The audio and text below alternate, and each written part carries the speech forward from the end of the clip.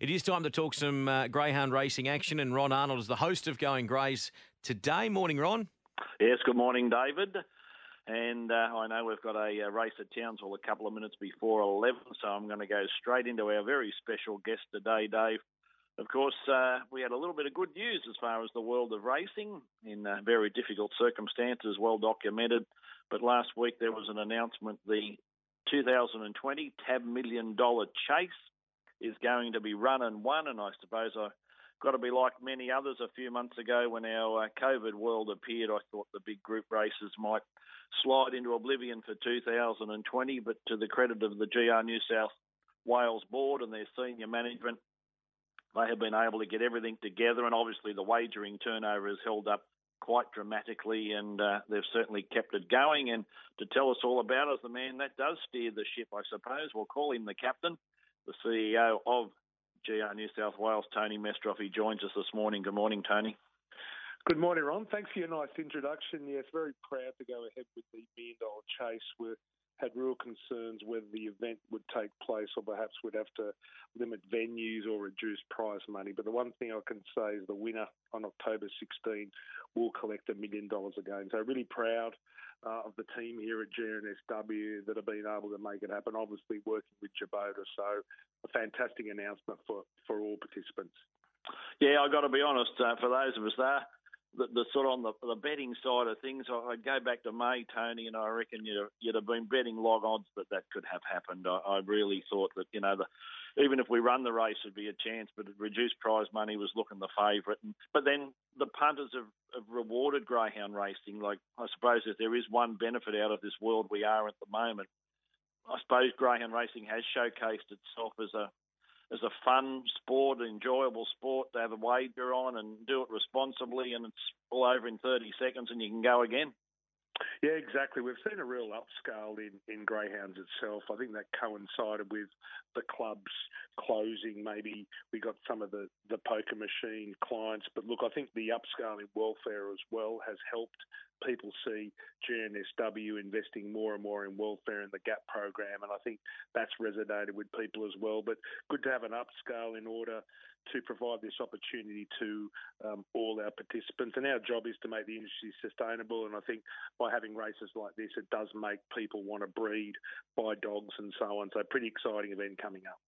And I must admit, just digressing for one moment, I obviously was working from home like many for 3 months of this year, and walking around the suburb, which I hadn't done for ages, Tony, I'm amazed of how many greyhounds are now basically are adopted out. And every day I passed a couple, and they weren't obviously always the same ones. And I just think that's fabulous that in the general suburbs today, the greyhound is heavily accepted.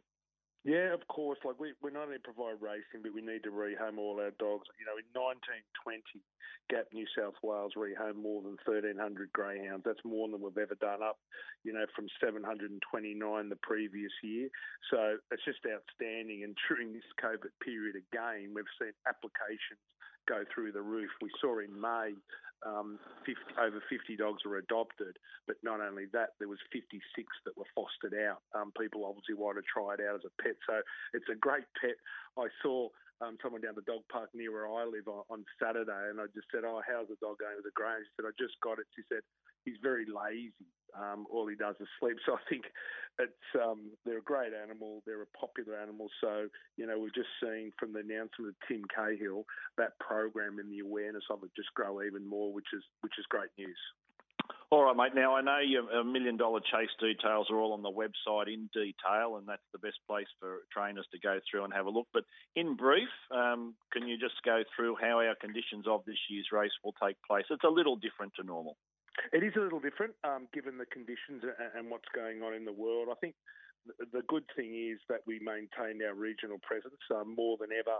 There's 15 regional venues. In 2018, when we started the event, there was only 11.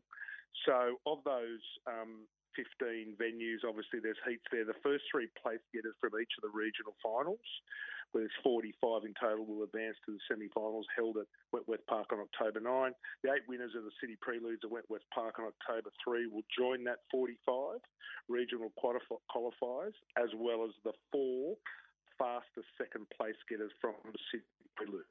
So also includes a final 7 semi-finalists will be made up of the Nationals, the state champions, which will be held on August 13. For the first time, Ron, really proud to announce the winner of the New Zealand Championship will be involved in the semi-finals. And, of course, the 8 winners of the semi-finals will race for the $1 million first prize on October 16. So a little bit different with the inclusion of the Nationals, but we still remain and hold that regional presence, which is really important. And, we just have to keep people updated on travel restrictions and others as, things change every day. So stand by for announcements. That's basically the schedule going forward.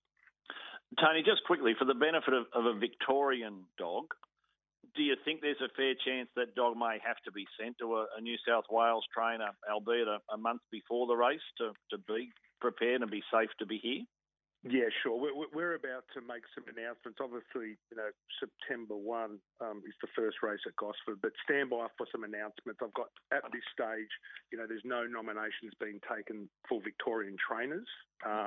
Obviously, now there's been a restriction in Victorians and a lockdown, as we've seen. So we'll make further announcements depending on the restrictions, but at this stage, it's looking very likely that they will need to send their dogs up. And the situation, I think, will either stay as it is at the moment or there'll be more restrictions. So I can announce that we're strongly recommending that our New South Wales participants do have masks on track as soon as possible. A media release is coming out today. Obviously, we'll monitor that over the next couple of days, and it could very well be mandatory by the weekend to wear a mask to all tracks and races. Yep. On one other thing, of course, the Greyhound Racing review of the Act of 2017 is online at the present moment. Those views of the participants will be closing on the 26th of August. Obviously, you would encourage people to do that? Yeah, of course. If people see certain changes happen in the industry or want to improve, or they just even want to acknowledge the work that's being done, please do send in your opinions and your scheduling around anything at all within the industry. We obviously want the industry to keep growing. It's come out of COVID even stronger. We need to keep the biosecurity up, obviously. But look, I encourage people and clubs and participants to please reply to that review, which is ongoing until the 26th of August. Obviously, Tone, I suppose politicians and I have clashed over the last few years, as you can well imagine, many times, and I've never ever met Kevin Anderson. But his reply to Clover Moore the other day, re Wentworth Park, was outstanding, and I tick Kevin Anderson completely as a man of racing, the 3 codes. He's done a wonderful job, but just very quickly, Wentworth Park, right for the moment, is safe? Yeah, look, at the moment it's safe. We're having ongoing discussions with government. Kevin Anderson is very, very supportive of what we're doing with Greyhound, Clover Moors. We don't necessarily so it got right up high in the air, comments. Forced its way out of the gates. Didn't exactly go the whole way with a backflip, but went a long way towards it. It's out of the gates, Zoe White up on her feet. Obviously we need the monies to put into welfare, or so they'll no doubt vet this, so and that would be the only way. I would see what sort of nick Zoe White's in. She seems to be okay. And his agreement with that. So ongoing discussion. So they're having a look at Giovanni. Righto, mate. All right, Tone, as I say, we've got a race climbing back into the structure. So if you can just keep us up tough to little speed customer Zoe White. She's back in there, and now they're having a look at Giovanni. Restriction world and dog movements. Norwegian Wood and overseas. I do appreciate you coming on again this morning, mate. Thanks, Ron. Happy to update all your listeners. There he is, Dave. Tony Mestrov, CEO of Greyhound Racing New South Wales. And we do have 3 meetings on today. We've got Goulburn just over an hour's time at 4 minutes after 12. We've got Lismore at 6:33 and Gosford tonight kicking off at 7 o'clock. We will have the late mail for the Gosford program before each race tonight for those who want to sit down and have a bit of a wager and watch on either Sky 1 or Sky 2, which is wonderful. Beautiful. Thanks so much for that, Ron. We're about to get to Townsville. They did vet a horse at Townsville. Passed clear, though. They vetted the 4, but it has been passed clear, and they're about to jump.